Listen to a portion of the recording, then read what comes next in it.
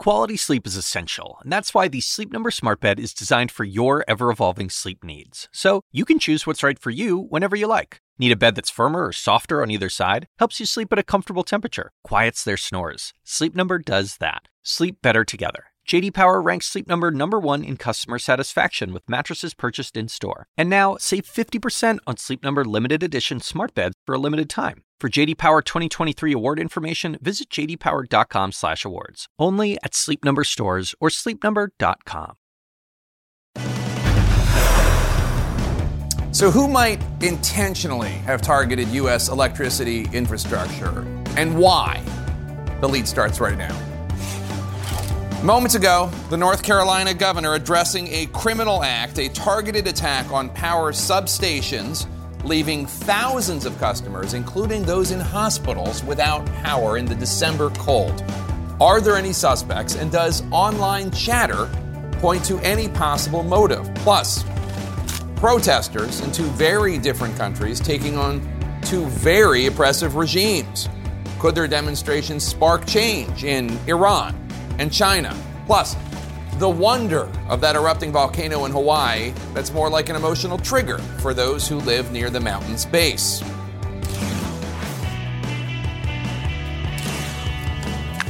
Welcome to The Lead. I'm Jake Tapper, and we start today with our national lead. Moments ago, we got an update from officials in North Carolina after the FBI joined an investigation there into, quote, intentional and targeted attacks that left tens of thousands of North Carolinians without power.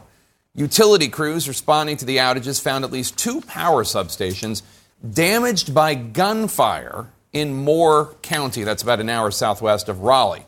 Local officials have not announced a suspect or a motive, and the local sheriff has not ruled it out as an act of domestic terrorism. Attacks on the United States power grid have been the subject of extremist chatter in recent years. And CNN's Whitney Wild starts off our coverage from Moore County, North Carolina, where it could be days before power is restored.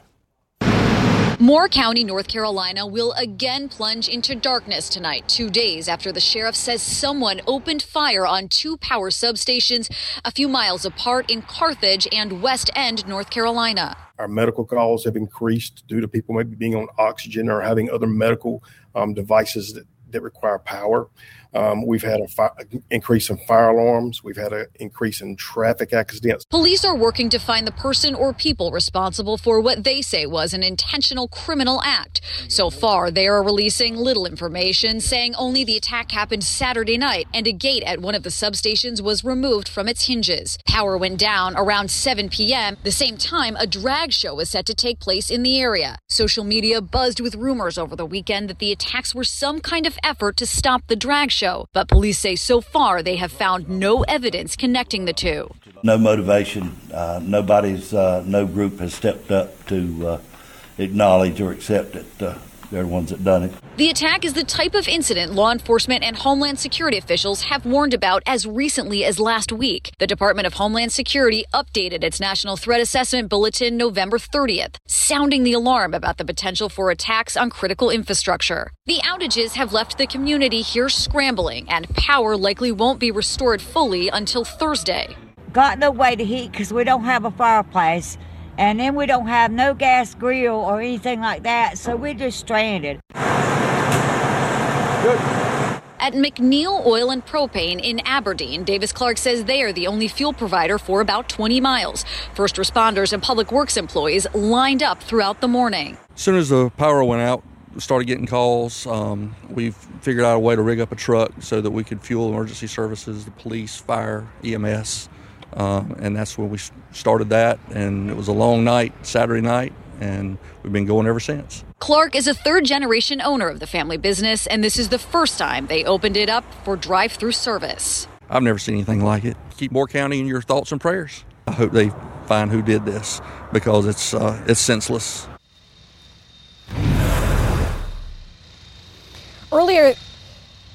Earlier this year, the Department of Homeland Security issued a memo saying that since 2020, domestic violent extremists have been saying on social media and other online platforms that the energy grid is a particularly attractive target, Jake. So certainly what happened is that the Department of Homeland Security warned about something that ended up coming to fruition, which is very startling for law enforcement across the country. Meanwhile, here in Moore County, as they await for the power to come back online, schools still closed for tomorrow, and a curfew will be in place tonight, Jake. All right. Whitney Wild in Moore County, North Carolina. Thanks. Let's discuss with Juliette Kayyem, the former Assistant Secretary of the Department of Homeland Security, and CNN Chief Law Enforcement and Intelligence Analyst John Miller. John, walk us through what you think is likely happening on the ground in Moore County right now. How do these investigations work? How can they figure out who did this?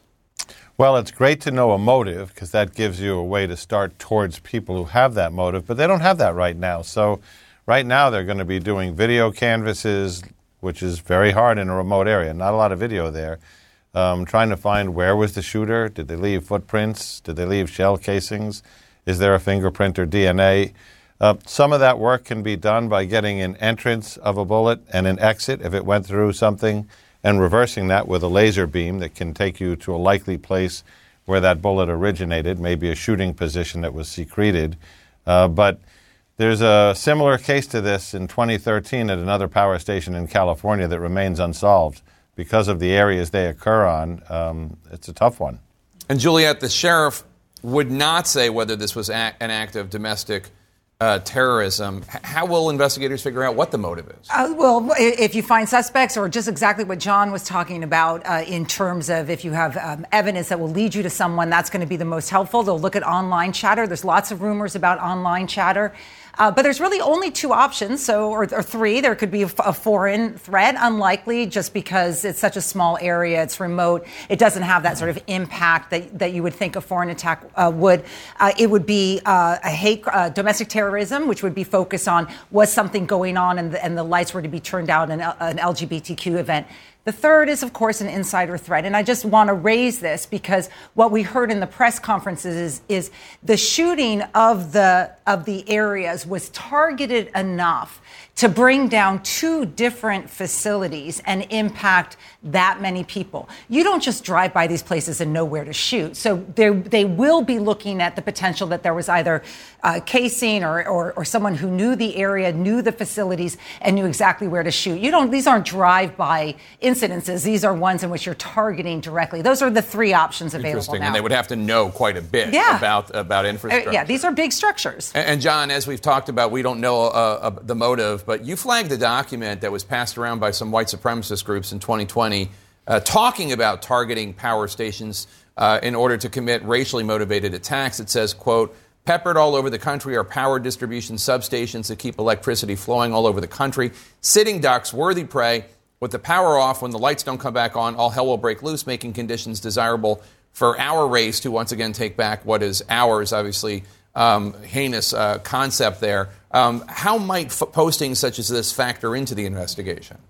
Well, we've been seeing that since 2020. So over the last couple of years, there's been a real uptick, and I think the Undersecretary of Homeland Security actually re-mentioned this today since it came out in a report in 2020, a real uptick in a focus on the power grid. I'm thinking back in 2020, I was seeing reports of the three individuals arrested in Las Vegas from the Boogaloo Boys group who were conspiring to attack the power grid. Neo-Nazi group, the National Socialist Order, suggested attacking the power grid in their online presence and in their documents. In July 16th, we had a Philadelphia incident where a drone flew into a power station, and I won't go into the details, but it was equipped to attempt to short out the system there.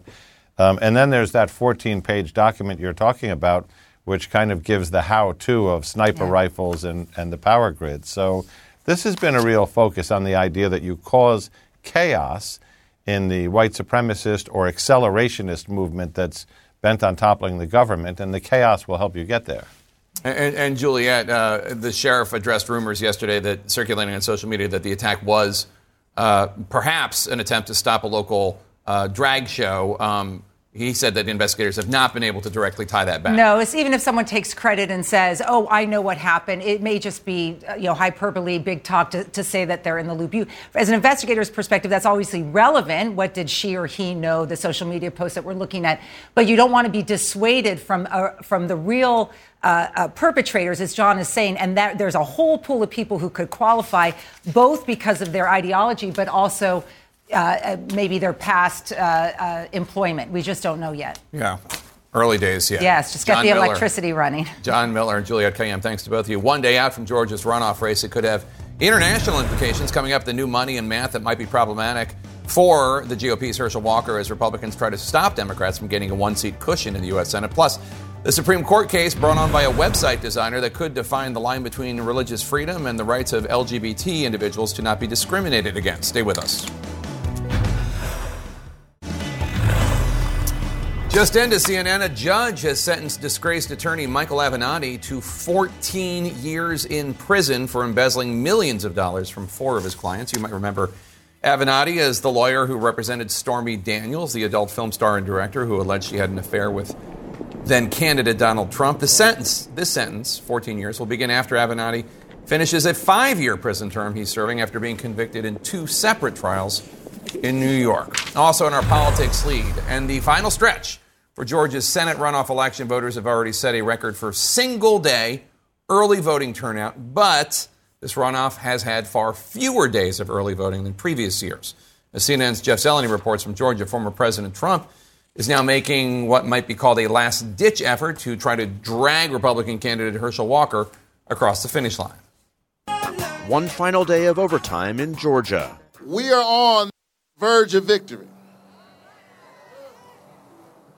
But I don't want us to do the victory dance before we actually get into the end zone. Senator Raphael Warnock exuding confidence, but warning Democrats against being complacent on the eve of his runoff against Republican challenger Herschel Walker. You can know you got a champion in Herschel Walker. With control of the Senate set to stay in Democratic hands, Walker implored Republicans to send him to Washington as a check on President Biden and his policies. Vote, vote, vote. If you hadn't voted, tell them to get out and vote. It's the final big act of the 2022 midterm election, with Georgia voters once again having the last word. More than 1.8 million have already cast ballots, but both sides know the outcome depends on Election Day turnout on Tuesday. Nothing could be more important for our democracy in this moment than your showing up. Walker faces steep challenges in money and math. I approve this message. Democrats have more than doubled GOP ad spending over the last month alone, an astonishing $55 million to $26 million in TV spots that have flooded the Georgia airwaves to the total cost of nearly $81 million since November 9th. The former football great is also scrambling to overcome an extraordinary 200,000 vote shortfall of underperforming Republican Governor Brian Kemp in November, a deficit complicating his path. Walker supporters are keeping hope alive. You think more may come out to vote on Tuesday? I think there will be a lot of Republicans that will be out and vote, and I think a lot of them had already gone and voted. We voted early this time. It's voters like John and Markey Haynes who keep the outcome of the runoff hanging in suspense, with their Republican votes among the record-setting early ballots Democrats are counting on. Call your father and your mother, your sister and your brother. Call Lottie, Dottie, and everybody. Tell them it's time to vote. The White House is also watching closely. A Warnock win would give Democrats a 51-49 majority in the Senate. Not only breathing room, but protection for the president and his agenda from the Republican-controlled House. Now, as for the president, Jake, President Biden has not stepped foot in Georgia during this campaign. He is calling into a radio station here this afternoon, urging people to get out to vote. Speaking of former President Donald Trump, who recruited Herschel Walker to run for this race in the first place, he also has not been campaigning here at the request of the Walker campaign, but he is also calling into a tele-rally tonight, trying to urge his base of supporters to get out and vote for Walker tomorrow. All right, Jeff Zeleny in Georgia for us. Thanks so much. This is the final race of the entire midterm election season. CNN special coverage begins tomorrow at 4 p.m. Eastern, and we will go until we have a winner. Coming up, significant changes by 2 oppressive regimes after protesters took on those in power. Stay with us.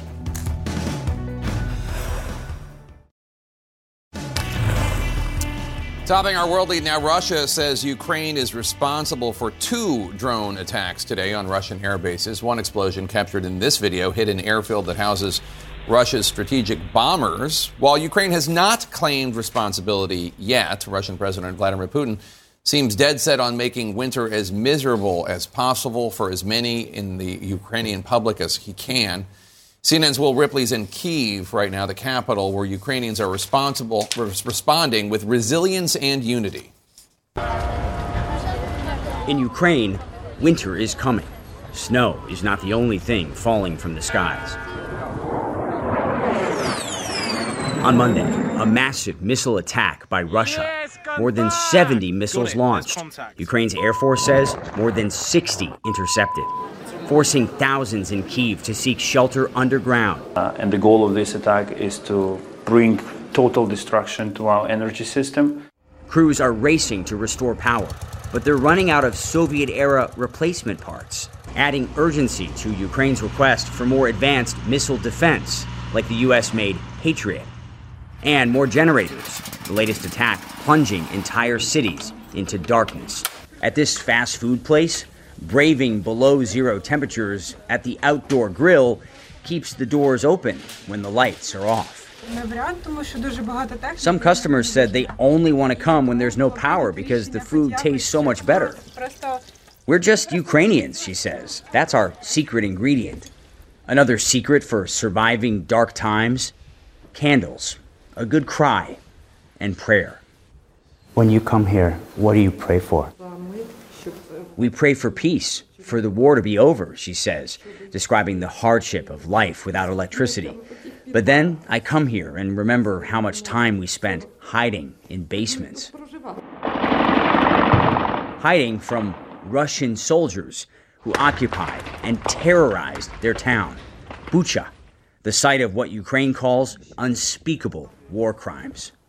If you didn't know what happened here, this could be any church in any quiet Kyiv suburb, until you look closer and notice the bullet holes and this cross marking a mass grave for more than 100 men, women, and 2 children. Like 5 of Vera Goychuk's neighbors. What did it sound? It was a cluster bomb. A cluster bomb. A cluster bomb. Bullet holes in her children's bedroom windows.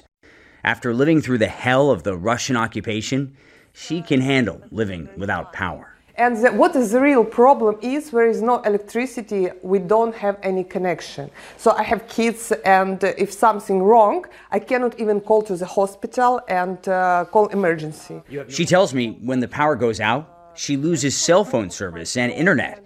But then... Oh my God, it's a miracle. Is that the lights coming on now? Yes, yes. The first place she goes, the kitchen. Coffee, that's your number one priority. Yes, it's my number one. She's grateful for the little things in life. It's a moment of happiness. Grateful just to be alive. That's it. It is surreal and chilling to sit in the kitchen with Vera there, and she's sipping her coffee and telling me how her neighbors were executed by the Russian soldiers right outside her house, and she and her kids sat for a month and looked out the window, and the bodies just stayed there, and people were too afraid to move them because the soldiers had taken over another house just down the street. She says she'll take the power outages as long as she's being defended by the Ukrainian military and not occupied by the Russians, Jake.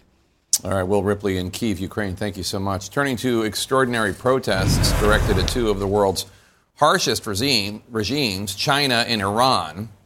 Each was sparked by a single event and spread rapidly, revealing years of brewing discontent. But will these rare and risky demonstrations lead to actual change in Iran and China? We're going to start with CNN's Melissa Bell and a potentially seismic shift in Iran, where officials say the country's mandatory hijab law is under review.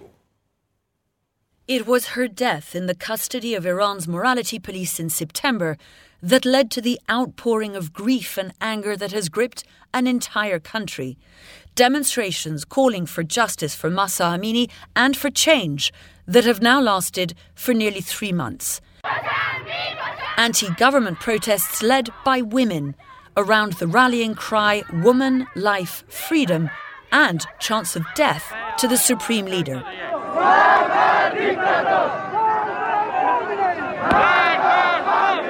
But now, signs of a possible shift in the government's hardline policy.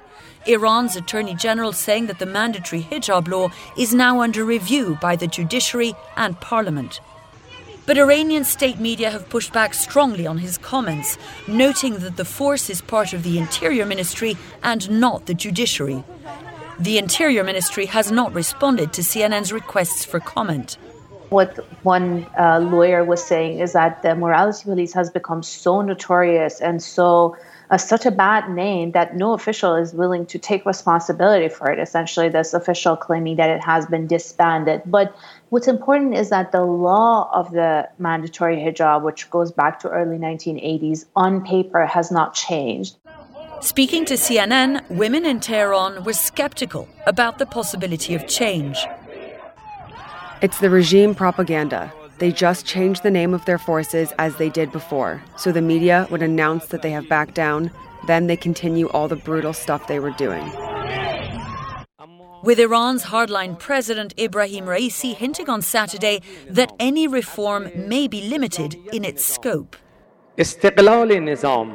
Iran's Republican and Islamic foundations are constitutionally entrenched, but there are methods of implementing the constitution that can be flexible. The stands taken by several Iranian celebrities and athletes in support of the protests suggest that crucial barriers of fear of the regime may have been broken. With a widening also of the protesters' demands, from more rights for women to the end of the regime itself, and a sense that any reforms it undertakes now may prove too little too late. Now, today, Jake, was the first day of a 3-day nationwide strike that's been called by the protesters and that appears to have been fairly widely observed across the country in several Iranian cities. This is the country and the world beyond it waits to hear whether those limited concessions will or will not be made. And perhaps more importantly, Jake, whether such concessions would be enough to convince the protesters to go home and stop seeking the revolution that so many hope for. All right, Melissa Bell, thank you so much for that report. Now to China. Last week, police confiscated subway riders' smartphones to gather intelligence on demonstrations and even deleted apps from those phones to censor any protest images and prevent it from spreading. At the time, police also flooded the streets to intimidate protesters who called for the end of China's zero COVID policy and in some cases calling for regime change as well. But today, a remarkable shift and easing of some restrictions for commuters. They no longer have to show evidence of a negative COVID test to take public transportation in most major cities in China. And CNN's Selena Wang is in Beijing for us. Selena, does the Chinese public, do they think that the easing of these restrictions is evidence that the protests may have worked in at least some small way? Yeah, Jake, I mean, it is just remarkable to see that in authoritarian China, protests appear to have forced the Communist Party to change its tune on COVID. Authorities, they've been cracking down hard and fast on these demonstrators, but clearly it made the authorities realize that zero COVID is just not sustainable, and it's even a threat to social stability, which the Communist Party is obsessed with. So we are seeing some easing of COVID restrictions. More than 20 cities scrapping that requirement for COVID tests on public transport. Some places are allowing residents under some conditions to quarantine at home instead of being sent to a quarantine facility. But all of these changes, they are happening in a patchwork across the country. So as some places are loosening rules, others are still clinging to harsh restrictions. And our daily lives, they're still dictated by a whole web of COVID rules. So for instance, here in Beijing, we're still standing outside in the cold every other day, waiting in long lines to get that 48-hour PCR test required to still get in to most public places. We're also still tracked everywhere we go and forced to scan our health codes. And there is still the threat of being sent to quarantine. This country, it has built up this whole infrastructure around zero COVID. It's been pouring all of its resources towards these mass quarantine facilities and mass testing rather than things like boosting vaccinations and the healthcare capacity, which, Jake, are necessary for a real reopening. All right, Selena Wang in Beijing, thank you so much. Coming up next, hear what Supreme Court justices said today about the case brought on by a website designer who refuses to do business for same-sex couples. Stay with us.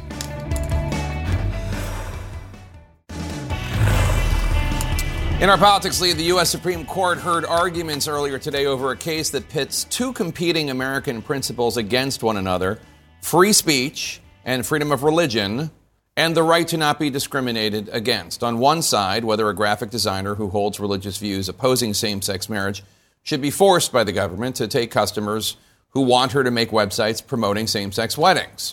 And the other side, whether LGBTQ couples have a right to receive services from private businesses free of discrimination, just like a straight couple. CNN's Jessica Schneider has more on this fight.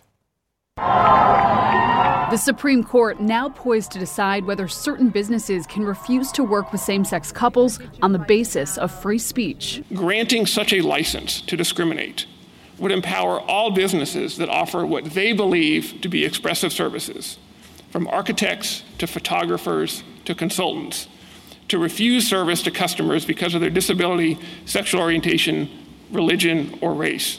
Colorado web designer Lori Smith, who openly declares she's selective about website she'll design, brought the case. She's asking the Supreme Court to rule that she does not have to comply with a state law that prohibits businesses from discriminating against same-sex couples. The state of Colorado is forcing me to create custom, unique artwork, expression, communicating and celebrating a different view of marriage, a view of marriage that goes against my deeply held beliefs. But the liberal-leaning justices expressed concern that if creators can choose their customers, discrimination could run rampant. Justice Ketanji Brown Jackson asking whether a mall photographer could say only white kids can sit on Santa's lap, and Justice Sonia Sotomayor asking about interracial or physically disabled couples being turned away. So it doesn't really, there is no line on race, there is no line on disability, ethnicity, none of the protected categories.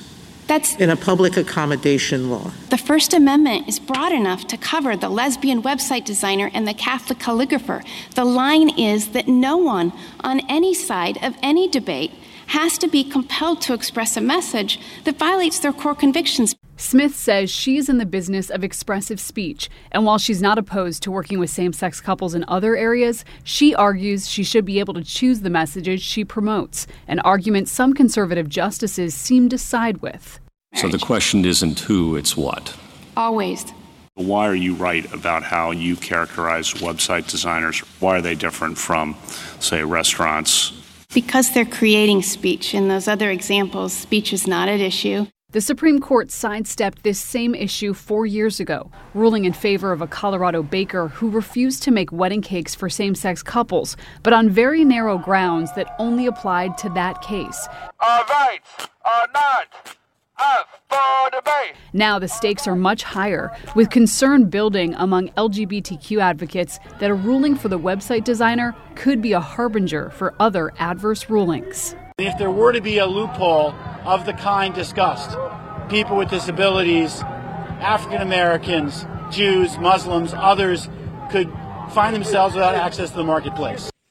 Now, there's currently no case before the Supreme Court that would eliminate the right to same-sex marriage, but still there is this concern that conservative justices could eventually overturn that precedent. After all, Jake, it was just a few months ago that they overturned Roe v. Wade, and in that opinion, Justice Clarence Thomas said that this court should take a look at overturning other precedents, including the 2015 ruling that did establish same-sex marriage nationwide. Jake? All right, Jessica Schneider outside the U.S. Supreme Court for us. Thanks so much. Let's bring in Louise Melling. She's the Deputy Legal Director for the ACLU, and Douglas Laycock, who's a professor of religious studies at the University of Virginia Law School. They have different views of this case, and I want to have them discuss it. Douglas, at issue here is Colorado's anti-discrimination law. Are the religious rights of this web designer, Lori Smith, violated by a Colorado law that states she cannot refuse service based on someone's sexual orientation? Well, religion is her motivation, but this is not actually a freedom of religion case. The court refused to review that issue. So this is about free speech, which is troublesome in some ways because everyone has free speech rights. A ruling here would not be limited just to religious conscientious objectors. But yes, this is clearly speech, wherever the line might be. A website designer, her job is to promote and celebrate this wedding and make these events, the events around the wedding, the most memorable, the best that they can be. And she's got to use her creative talents to promote that message. So this is clearly compelled speech of the sort that the court has said for decades the government cannot demand. And Louise, you disagree. Why? This case is really about our nation's civil rights laws. This case is whether or not there's a constitutional right to discriminate. That's what it means to argue that the right of free speech would give you a right to override the compelling interest that the government has in ending discrimination. This law doesn't say anything about what the product is. What the Colorado law regulates is the conduct. It regulates the conduct of turning people away.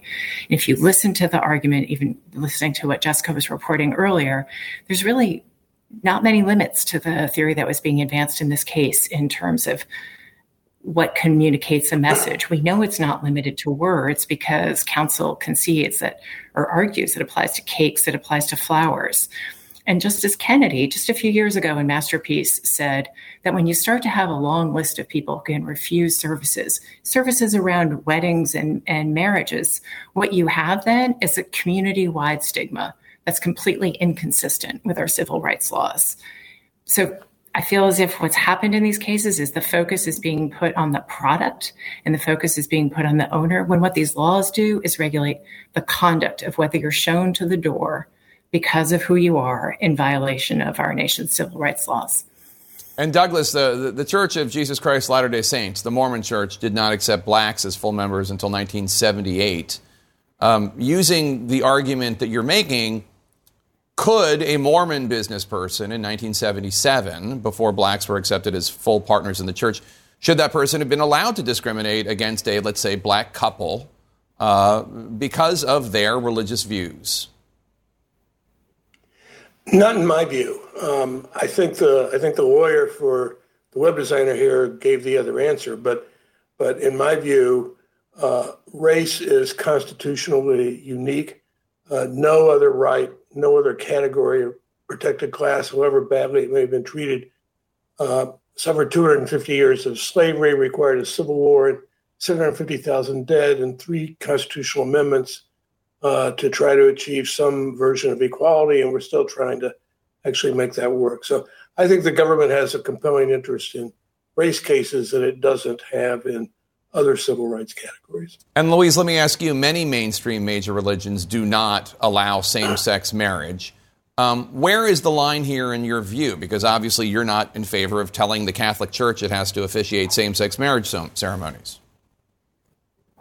Right. There's a difference between whether you, as a leader of a faith, have to officiate and perform weddings versus whether what's at issue here is this is a place of public accommodation. This is a business. This is an institution that has chosen to open itself up to the public and to serve the public. And once you do that with the privileges that come with that, then you're bound by our nation's civil rights laws, which say that you can't discriminate. And here, if you accept the theories that were being advanced in the courtroom, you could have, as I think one of the examples was, a photography studio that refused, for example, to take pictures of women executives, to do headshots, because that would communicate a view that it was appropriate for women to be executives. We can go through the list, and it's quite endless in a way that is a threat to our civil rights laws.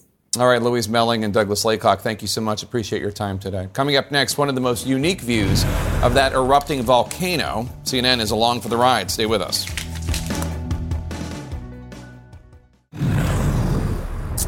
And we are back with our national lead in live images right now from Hawaii's Big Island. This is the U.S. Geological Survey's webcam, which shows the Mauna Loa volcano continuing to erupt.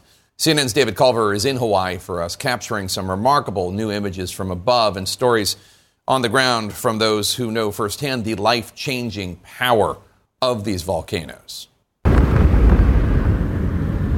We are on the road before sunrise, quickly realizing we can already spot our destination some 30 miles out. There you see it, that red-orange glow, Mauna Loa erupting.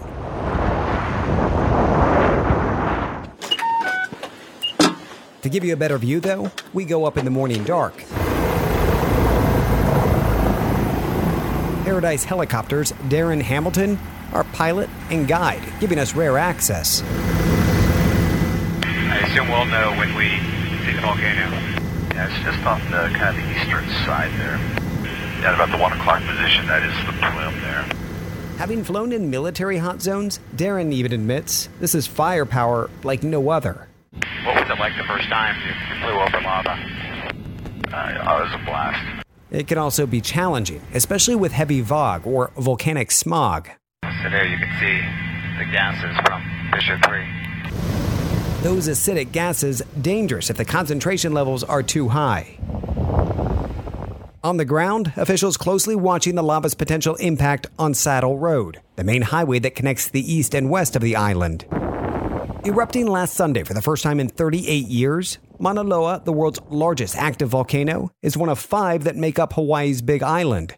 And it's not the only one currently erupting. Neighboring Kilauea, also active, though no longer shooting lava to the surface like it did in 2018. We're on Kaupili Street, which is where my house was at, and it's that away, on the opposite side of the subdivision.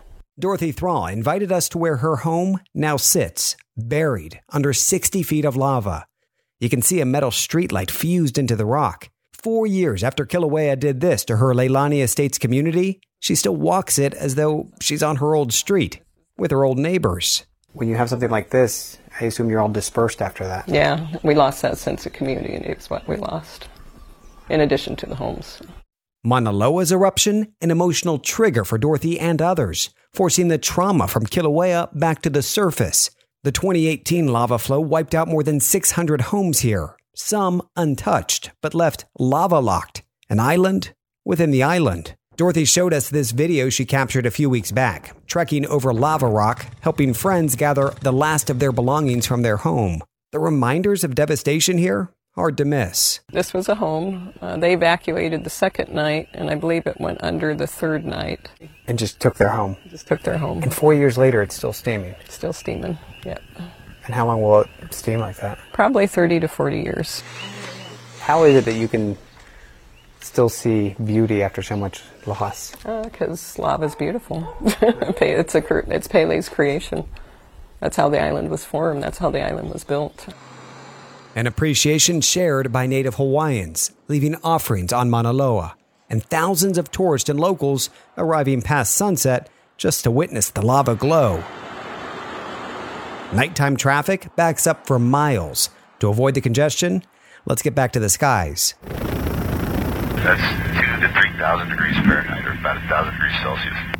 That's molten rock flowing like water. Which has already crossed one volcano road, power lines and all. A searing slice right through it. It's incredible the heat you feel as soon as you get close to it. And look at this, the rushing flow, I mean, the river. You see the current of lava. Darren estimates it's moving 30 to 40 miles per hour. But the source of it all, I mean, there's nothing like this, just spewing from the top. Jake, the experience, I struggle to find words. It was unreal to fly over that lava and to have those sensory moments of the heat and also the smell of the sulfur, which you're starting, by the way, to smell across the island. So it is starting to spread quite quickly.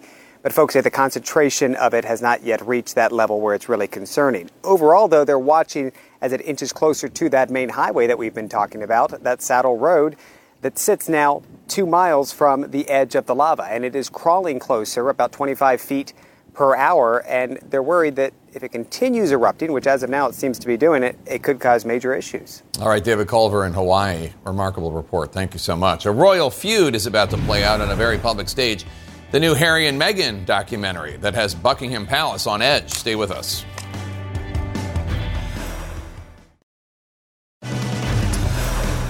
Welcome to the lead. I'm Jake Tapper. This hour, the Kremlin launching new strikes into Ukraine, targeting power and water. This hour will introduce you to some Russians who are in Ukraine fighting against their own.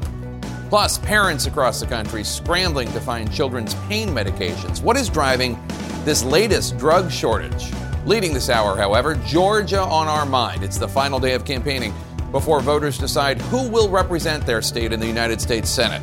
Democrat incumbent Raphael Warnock and Republican Herschel Walker have been crisscrossing the state. While the winner will not determine control of the Senate, it will determine if Democrats will have some wiggle room when it comes to their agenda. Some significant legislation supported by almost all of the Democrats in the Senate has been altered or blocked by 2 key Senate moderate Democrats, Senator Joe Manchin of West Virginia and Kyrsten Sinema of Arizona. Picking up a Senate seat would help Democrats pass more of what they want. Our coverage today starts with Eva McKend in Georgia, where Democratic Senator Raphael Warnock and Republican Herschel Walker are making their final pitches to voters. With the Georgia Senate contest in its final hours. Hello, Georgia Tech! Tomorrow is a big day. The candidates rallying their core supporters to vote for them once again. Don't y'all have exams? Democratic incumbent Raphael Warnock focusing Monday on turning out younger voters, campaigning with Gen Z Congressman Maxwell Frost. We know that young people don't make up the biggest voting bloc right now, but we are the bloc that matters. Senator Warnock, why this emphasis on young voters in these crucial final hours? Young people have little tolerance for inauthenticity. They keep me inspired. They keep me on my toes. And I'm proud of the ways in which the young people all over Georgia are showing up. Republican challenger Herschel Walker hitting 5 campaign stops with a focus on deep red North Georgia. You can know you got a champion in Herschel Walker. You will always have a champion in me because I love you all, and we're going to win this election and get Georgia back together. Tuesday's fiercely contested runoff, coming after neither candidate received more than 50% of the vote during November's general election. There's a sense of accomplishment to come in and get it done early. Both campaigns now laser focused on turning voters out Tuesday after early voting ended with over 1.8 million ballots being cast, including a one-day record of more than 350,000 last Friday. Are you ready to do this one more time? As the candidates make their closing arguments, both campaigns up with new TV ads, making a final push to get out the vote. Warnock touting his work ethic and dedication to serving Georgians, arguing the race is primarily about competence and character. Who's more motivated? Is it them or us? While Walker enlists the help of recently re-elected Georgia Governor Brian Kemp to make the case for his campaign and argues he would be a necessary check on President Joe Biden. Democrats have more than doubled Republican ad spending for the runoff, $55.1 million to $25.8 million, as the parties square off for one final Senate showdown of the 2022 midterm election. So who all has voted already? Oh, and who all's got to vote tomorrow? Call Lottie, Dottie, and everybody. Tell them it's time to vote. And former President Donald Trump will hold a tele-rally for Herschel Walker later this evening in response to this, Senator Warnock dismissing Walker as Trump's hand-picked candidate. As for this criticism that Warnock is too closely aligned with President Biden, he swatted that away as well today on the campaign trail, arguing he has a record of bipartisanship in Congress. Senator Warnock ends the day here at this brewery at a rally in Atlanta. Herschel Walker ending the day in Kennesaw, Georgia. Jake? All right, Eva McKend in Georgia for us. Thanks so much. Joining us now to discuss is Georgia's Republican Secretary of State, Brad Raffensperger. Secretary Raffensperger, good to see you. So Georgia has broken some records for single-day early voting, but overall, in aggregate, the number of early votes cast is far less than in the 2021 runoff because this runoff has had fewer days of early voting. Doesn't that suggest that this new law is hurting the cause of enfranchisement and encouraging as many Georgians as possible to vote? Well, actually, Jake, 4 years ago, I was in a runoff and we had 1.5 million total votes show up. Already we're at nearly 1.9 million, over a million probably tomorrow. So we'll be at 3 million. So I think we're still going to have strong turnout. And historically, not the same number of people show up for runoffs as show up for the general race. But we've had strong one-day totals. Tomorrow we'll have strong turnout. The counties will have all of their precincts open. And we've really worked hard to keep those lines short. And we're expecting strong turnout tomorrow. And we think that we'll keep the lines short and people will be moving through there and able to exercise their vote. We've actually already had 80,000 people that voted in this runoff that didn't vote in the fall at all. So that's what you're really seeing is people that were kind of sitting back and watching things are getting engaged in this race. So we think both sides are energized. Herschel Walker criticized you and newly reelected Georgia Governor Brian Kemp after the November 2020 election, criticized you, too, for certifying Georgia's election results for Joe Biden. Is your office prepared if Walker does not accept the results of this election? Oh, absolutely, because we're going to do an audit of this race. We've already talked to the counties about doing that. We did one for the fall race. We've also did one back, obviously, in 2020. But we do risk limiting audits of a statewide race, and this one will be, obviously, the only one left will be the senatorial race, and we'll verify that the count was accurate and that the votes, are what the votes are. Right, but of course you did that after the 2020 election, and it didn't satisfy Donald Trump, and Herschel Walker would retweet Trump's election lies after November 2020, and he spread false theories about voter fraud in Georgia. Do you think someone like that belongs in the Senate? Well, I think now that people have had the facts, had time to really look at it, I wrote a letter to Congress. I wrote a book really clarifying all the facts, and the facts are out there. But tomorrow, we just want to make sure that we're going to get focused on this election, making sure that the voters have the opportunity to vote. We get those results posted quickly at the end of the day, and we will do an audit to verify who won this race. And at the end of the day, we expect whoever that is will abide by the results because the voters will speak tomorrow. Your governor, Brian Kemp, has obviously forgiven Walker because he's out there campaigning with him. He started a new ad to drum up support and turnout for him. Would you campaign for Herschel Walker if you were not Secretary of State serving this role as the top election official? Well, I'm Secretary of State, so that's hypothetical, but I do know the governor was out there, and I saw the governor's ad. It was a fantastic ad. I'll take off my SOS hat, put on my partisan hat, and that's the kind of ad that really will energize Republican voters to get out to vote. But likewise, I know that the other side is doing the same thing. So like I said, I'm going to keep my Secretary of State hat on right now because that's what we're really tasked to do, to make sure I stay in my lane. But we're going to make sure we have an honest and fair election. And I fully expect at the end of the day that people, both sides, will abide by the results because this is the people speaking on who they want to be their next U.S. Senator. Do you think Georgia is a purple state now, fundamentally, or is it just that in 2020, 2021, and 2022, Donald Trump has turned it into a purple state by turning off so many moderate voters? Well, I think that we're a competitive state, and it really just shows you, like the governor's race and my race this fall, that we won, and we won very convincingly because we had a message that was broad-based. And I think that's really the way forward for anyone. If you build broad-based coalitions, you'll do well in the state of Georgia. And that goes all the way back to some of the senators that we've had in the past that weren't forced into runoffs, that they won on their own merits because they had the right tone. So you look at like Senator Isaacson, you look at Senator Saxby Chambliss on our side, and then also Senator Sam Nunn. Those men, were people of strong character, and they didn't have to worry about having runoff races because they had broad-based appeal. And so at the end of the day, I think the governor and I both showed this fall, this is how you win going forward, having broad-based coalitions that can really carry a state.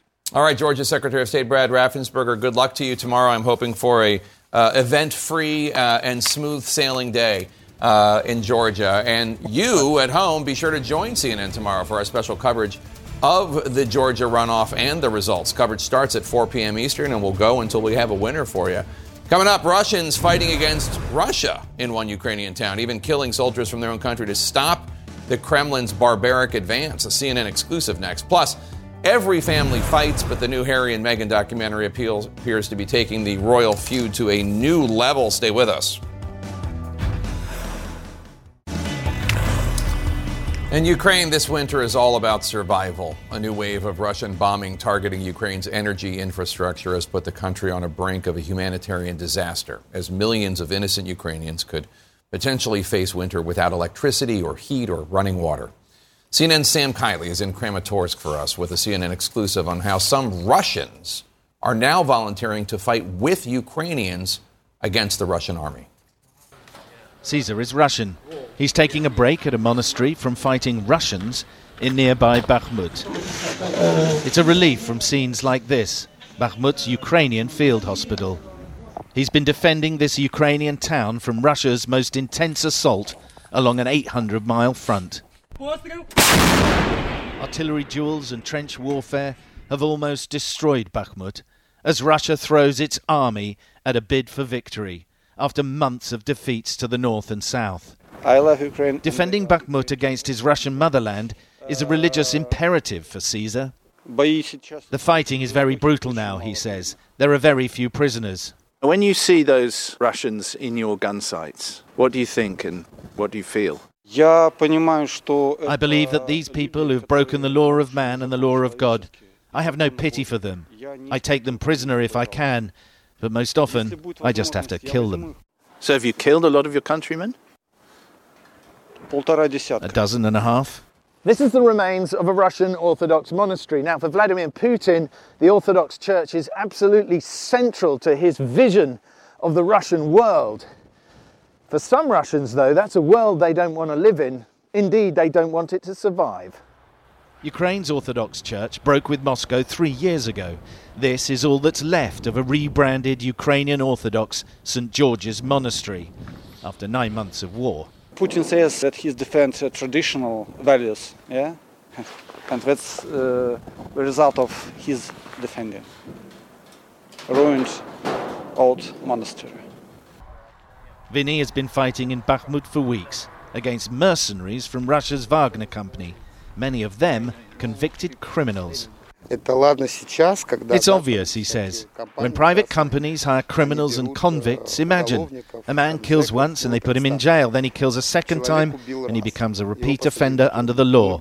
Then he gets let out of jail and given a gun. That's not a person, that's a beast. After a former Wagner deserter, Yevgeny Nushin, was murdered in a video that was praised by Wagner's boss, Yevgeny Prigozhin, Vinny is in no doubt how he would be treated if captured. It'll be the end, 100%, but it'll just be more painful. The Russian Legion does claim to be in the hundreds, and it says many more back home are trying to join Ukraine's army. Alongside their Ukrainian allies, the Russian Legion is focused on the battle for Bakhmut. The aim of the war after is more ambitious. He says, I'm doing my military and Christian duty. I defend the Ukrainian people. And when Ukraine is free, I will carry my sword to Russia to free it from tyranny.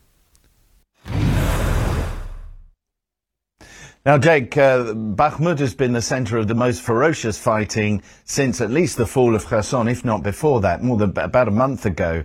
And one of the interesting things, I'm just speaking in the last 24 hours to an American volunteer who's bang on the front line, if you'll excuse the pun, in Bakhmut. And he said the incredible thing is that the Russians are sending out wave upon wave of infantry. He's talking about killing 30 to 40 men a day. And every now and again, somebody gets through and takes over a house, and they slowly moving forward, gaining ground at immense cost to the Russians. And of course, the Ukrainians are suffering almost as badly too, Jake. All right, Sam Kiley, thanks so much for that report. Coming up, new CNN reporting about Donald Trump's 2024 campaign and why even many of his allies are disappointed. This is the former president said he essentially wants to tear up the U.S. Constitution. Stay with us.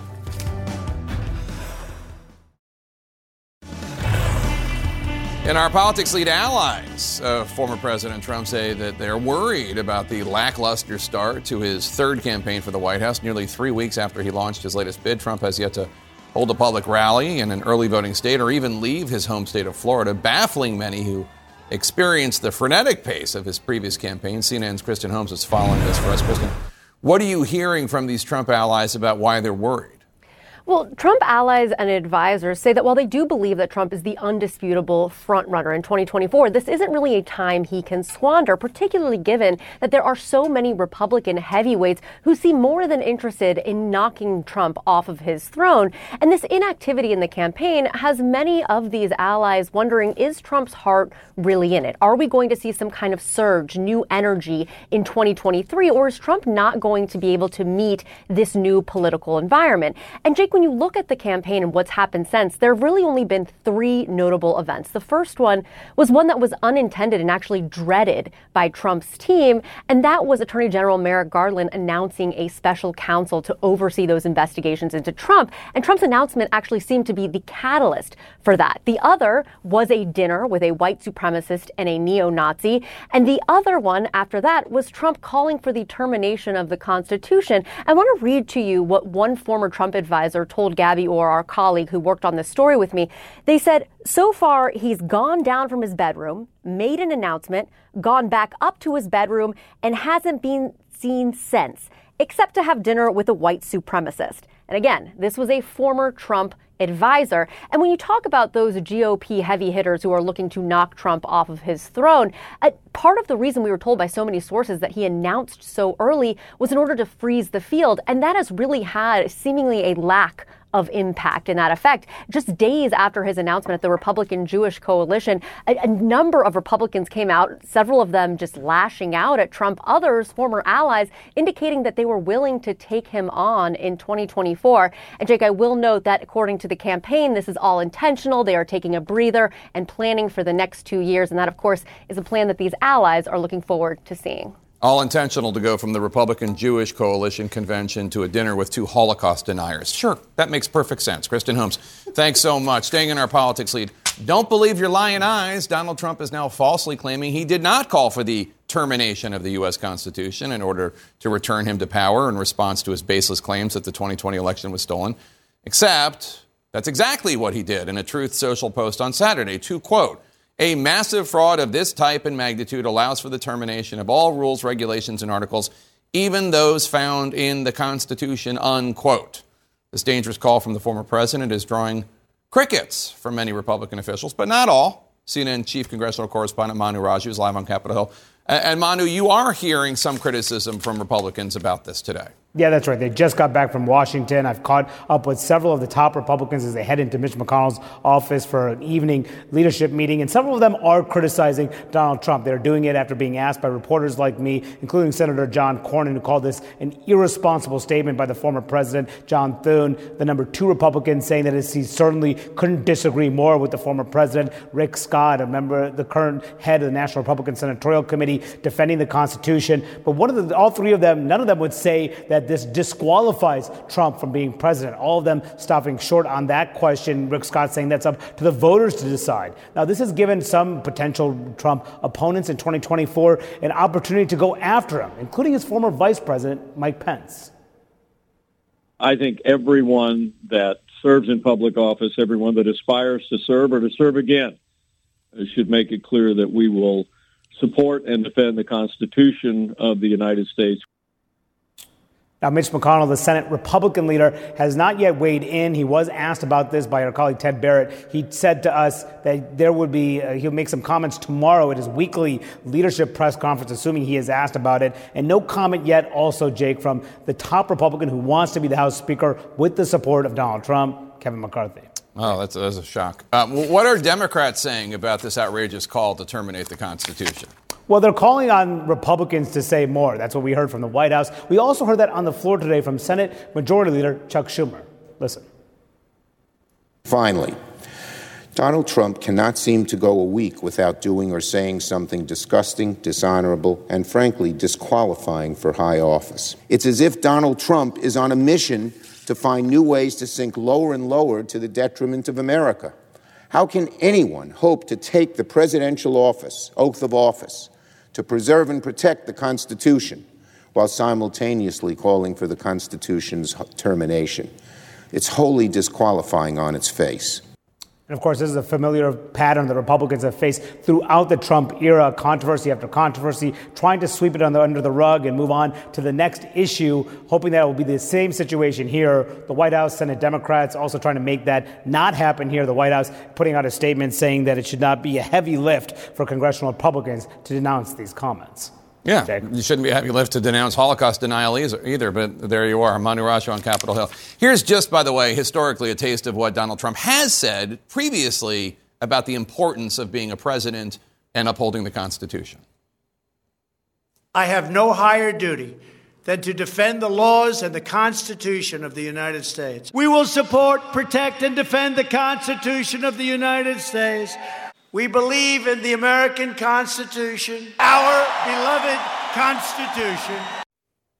So that was then, but now Gloria and the rest of the panel, Donald Trump wrote, and I'm just quoting him. This is his words. In all caps? Referring to the massive fraud, and I don't know if that's about Hunter Biden's laptop and Twitter suppressing the story or about election fraud that didn't happen or whatever. A massive fraud of this type and magnitude allows for the termination of all rules, regulations, and articles, even those found in the Constitution. And then he came out and said, I never said what I said. I never said what I wrote. And it's getting absurd. It's ridiculous at this point. And Larry Hogan, Republican governor of Maryland for now, who's going to probably challenge him for president, tweeted today, "I can't believe this even has to be said, but the Constitution is not the problem." And Ambassador John Bolton, by the way, former national security advisor, came out today and said if nobody will challenge him and say this is un-American, I'm going to run for president myself if nobody's going to repudiate him. So at some point, as Chuck Schumer said, somebody in the Republican Party has to say, you shouldn't be president of the United States. Jake, that's it. As a former Republican, I just want to see Republican outrage. Forget about the reaction for a moment. He called for the termination of the United States Constitution. That's what he said. Right. And damn it, there is zero Republican outrage. None. Well, there's some, to be fair. To be fair, here's the incumbent, freshly reelected governor of New Hampshire, Chris Sununu. Take a listen. Right. It's outrageous, and it's just driving even more people away from him in terms of his race in 24, because he's proving day after day that he becomes less and less electable in November of 24. Well, it's good to hear. I disagree with him that this is making Trump less electable. It's certainly strengthening him within the Republican Party. But McCarthy, nothing. Ron DeSantis, anybody else who wants to be president, nothing. Well, because they don't think they have anything to gain for primary voters who have supported Trump regularly and continuously. The majority of the electorate is independent, more than 40%. But Republicans have to make a play for a base that has been taken over by Trumpism. Yeah. And let's call it what it is. This is an authoritarian play by somebody who lost and does not like it. It is the type of play that we have seen in the developing world where they suspend constitutions, they suspend parliaments, and they try to come back to power, usually with violence, as we saw on the insurrection of January 6th. And the Democrats were the ones who dominated the message of democracy is on the ballot. That was not a Republican play this time around. I don't know how you come back and recover that ground of Reagan's beacon of hope of democracy to the world. And except Leanne, I just want to, I don't want to put you on the spot here, but you know what Kevin McCarthy, who is probably about to be the new Speaker of the House, what he said the very first order of business would be for Republicans after they've taken over. To read the Constitution of the United States. They are criticizing Democrats, saying that this has not been done in years. And so Republicans are going to be the ones to restore the Constitution and the sacredness of the Constitution. But yet they aren't able to criticize the leader of their party when they say the Constitution should be dismissed. Now, Republicans have over and over again had an opportunity to dismiss Trump, to say he is not the right person to lead their party, and they have refused to do so over and over again. So when you talk about plays around the world, this is also a similar play that's happened in this country over and over again. After January 6th, when there was a violent attack on the Capitol, they tried to disrupt the counting of the electoral votes. They could have gotten rid of him then. But they chose not to. It's when it's in their own self-interest. That's when they're going to maybe start to sort of push him aside. And, you know, you have a runoff in Georgia. If his candidate loses, that's one more thing against Donald Trump. But, you know, we've seen this over and over again after January 6th, et cetera, et cetera. Now, if they start to see that he's hurting their own reelection chances and their political careers, maybe they'll do. Well, Joe, I want to ask you a question, because bad-mouthing the Constitution is just one thing from this last couple weeks. Forget the investigations for a second. Forget Merrick Garland. You have terminate the Constitution. You also have Donald Trump not only dining with two anti-Semite Holocaust deniers, but refusing to condemn them in any way. And I read a story in The Guardian that quoted two people close to Trump saying that Donald Trump thinks that condemning them would hurt him with his base. Do you think that's what's going on? Do you really think there are enough neo-Nazis in the Republican base that Donald Trump condemning these two freak shows would hurt him? Yes. As someone who comes from the base and engages with the base every day, they have no problem with what Trump has done these last few weeks. And they're more bent out of shape now at Twitter, suppressing the whole Hunter Biden story. The scary, ugly truth is McCarthy and any other Republican official is scared to death of where this base is. And Jake, this base is now fully radicalized. It's not a surprise because remember when Trump came out and said that he wanted to block all Muslims from entering the country in 2015.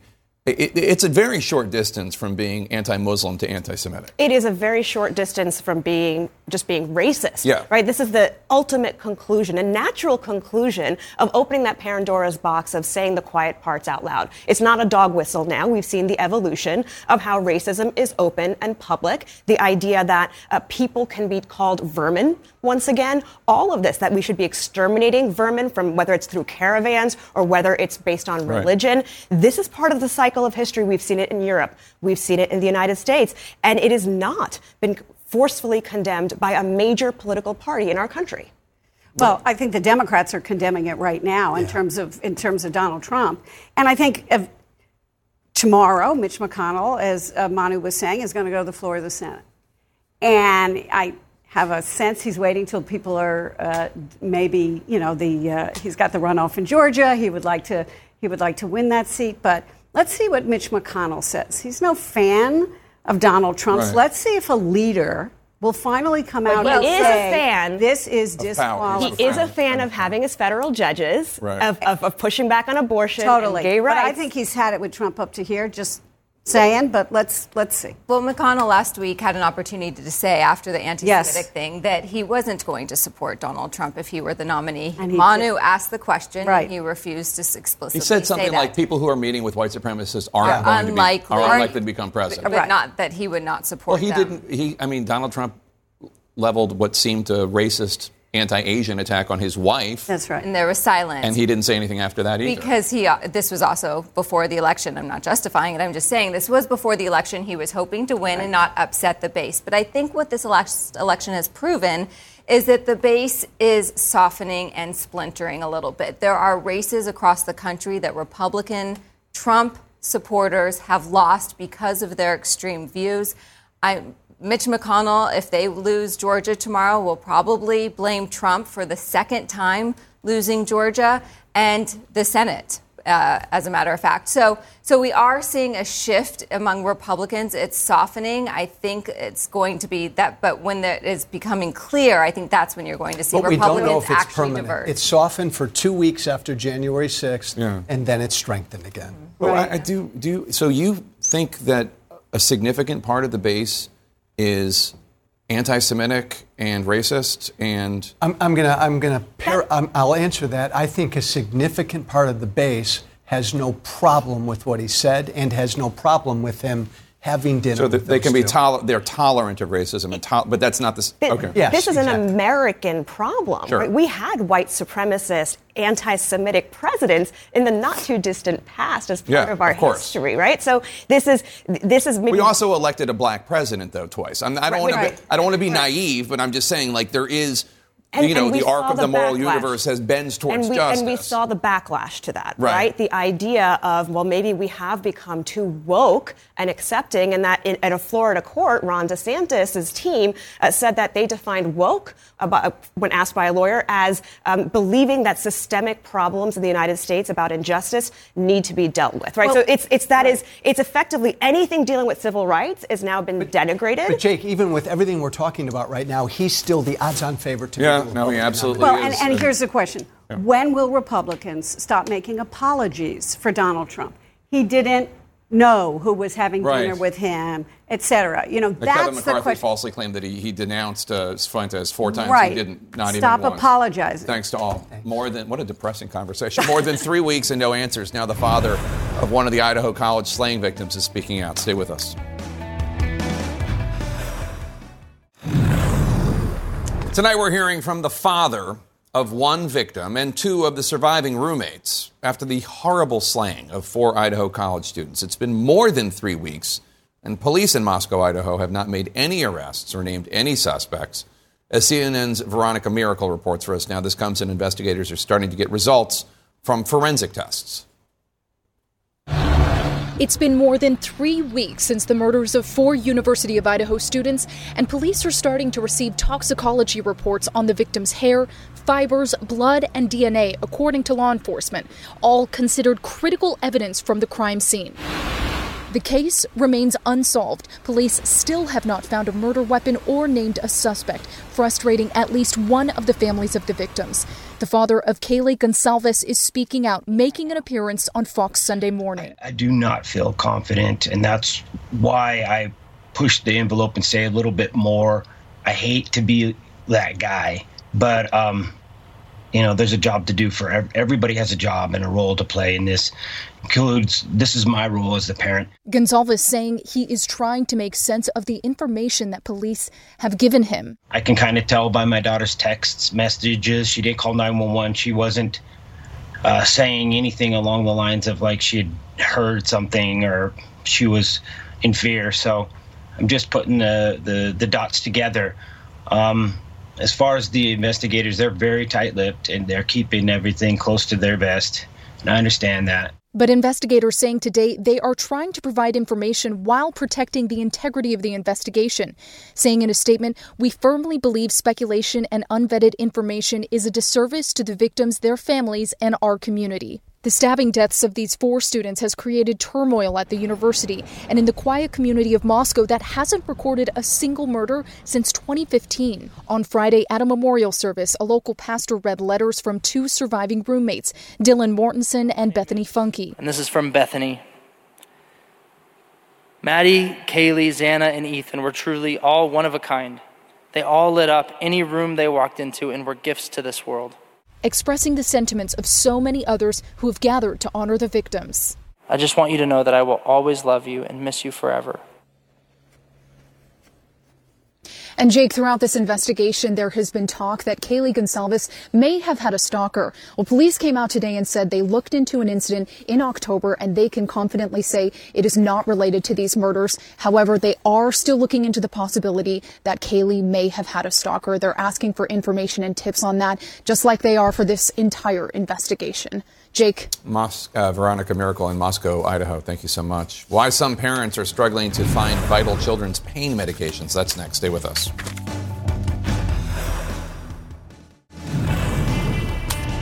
In our health lead now, some popular children's pain medications are in high demand right now, frustrating some parents as the flu, RSV, and COVID spread. Kroger, one of the nation's largest grocery and pharmacy chains, says it's seeing constrained inventories of children's acetaminophen and ibuprofen used to treat fever and pain. Joining us now to discuss, CNN senior medical correspondent Elizabeth Cohen. Elizabeth, this is alarming, I'm sure, for parents, the idea that pain relief for kids is in short supply. Yes, at least if you're going to Kroger, that's the case. We're also hearing from Seattle Children's Hospital, Jake, that they're having trouble getting acetaminophen and ibuprofen products for their young patients. If this continues, if this gets worse, it's going to be a real problem. Hopefully they can nip this in the bud and it won't become like, say, the infant formula shortage that really kind of got out of hand. But let's look a little bit at what's behind it. Take a look at this map. Every state in red, which is almost every state, has high or very high levels of the flu. Only 6 states do not have high or very high levels of the flu. And that is part of what's going on here. It's a lot of sick people wanting these medications. Also, unfortunately, COVID numbers have been spiking back up. Still relatively low. The week of November 26th, there were 33,000 people admitted to the hospital with COVID. 33,000. And that's up 27% from the previous week. So, really what you can do here is make sure that you are up to date on your COVID vaccinations, make sure that you get a flu vaccine, and really that's all you can do. And hopefully they can manage to nip this in the bud early. And Elizabeth, we know that children have been hit hard with the respiratory virus RSV this season. How are kids doing with the flu this season? There's also some pretty high numbers for the flu. Jake, I think that sometimes people forget that children get the flu. Let's take a look at this graph and you'll understand what I mean. That top line, that red line, that's flu hospitalization rates for the elderly, for people over 65. But right next to it, right the next line under, is the yellow line, which is children, hospitalization rates for children ages 0 to 4, the littlest children for the flu. So unfortunately, this virus hits the very old and the very young. And when you see this, it makes sense that in some places you might be seeing these shortages. We're also having these supply chain issues still lingering after COVID. All right, Elizabeth Cohen, thank you so much. A family feud gets the royal treatment. Harry and Meghan tell all in a new documentary, but will it backfire? A royal feud. That appears to be the storyline revealed in the new trailer for the upcoming Netflix documentary, Harry and Meghan. Take a look. It's really hard to look back on it now and go, what on earth happened? You hear that? That is the sound of hearts breaking all around the world. She's becoming a royal rock star. And then everything changed. There's a hierarchy of the family. You know, there's leaking, but there's also planting of stories. There was a war against Meghan to suit other people's agendas. It's about hatred. It's about race. It's a dirty game. The pain and suffering of women marrying into this institution, this feeding frenzy. I realized they're never going to protect you. I was terrified. I didn't want history to repeat itself.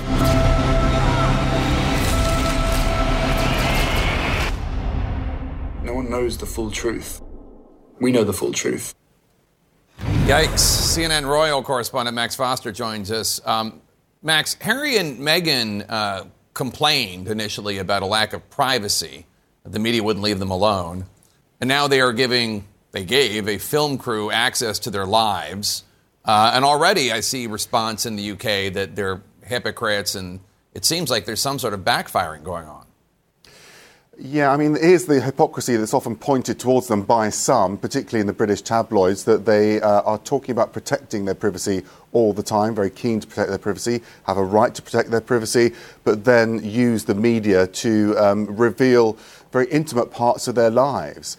And that is an accusation, but it also feels like a mission to them. I mean, you were hearing there how Prince Harry talks about the pain and the suffering of women who marry into the royal family, and the royal family has a duty to protect those women, and they failed in that duty, and in fact were planting stories to undermine the Duchess of Sussex. All of these things, of course, the palace, the wider family absolutely deny. They say they did protect and welcome Meghan into the royal family. But we'll have to see what's in this documentary to back up these claims. And no one's seen the full documentary here in London, as far as I know.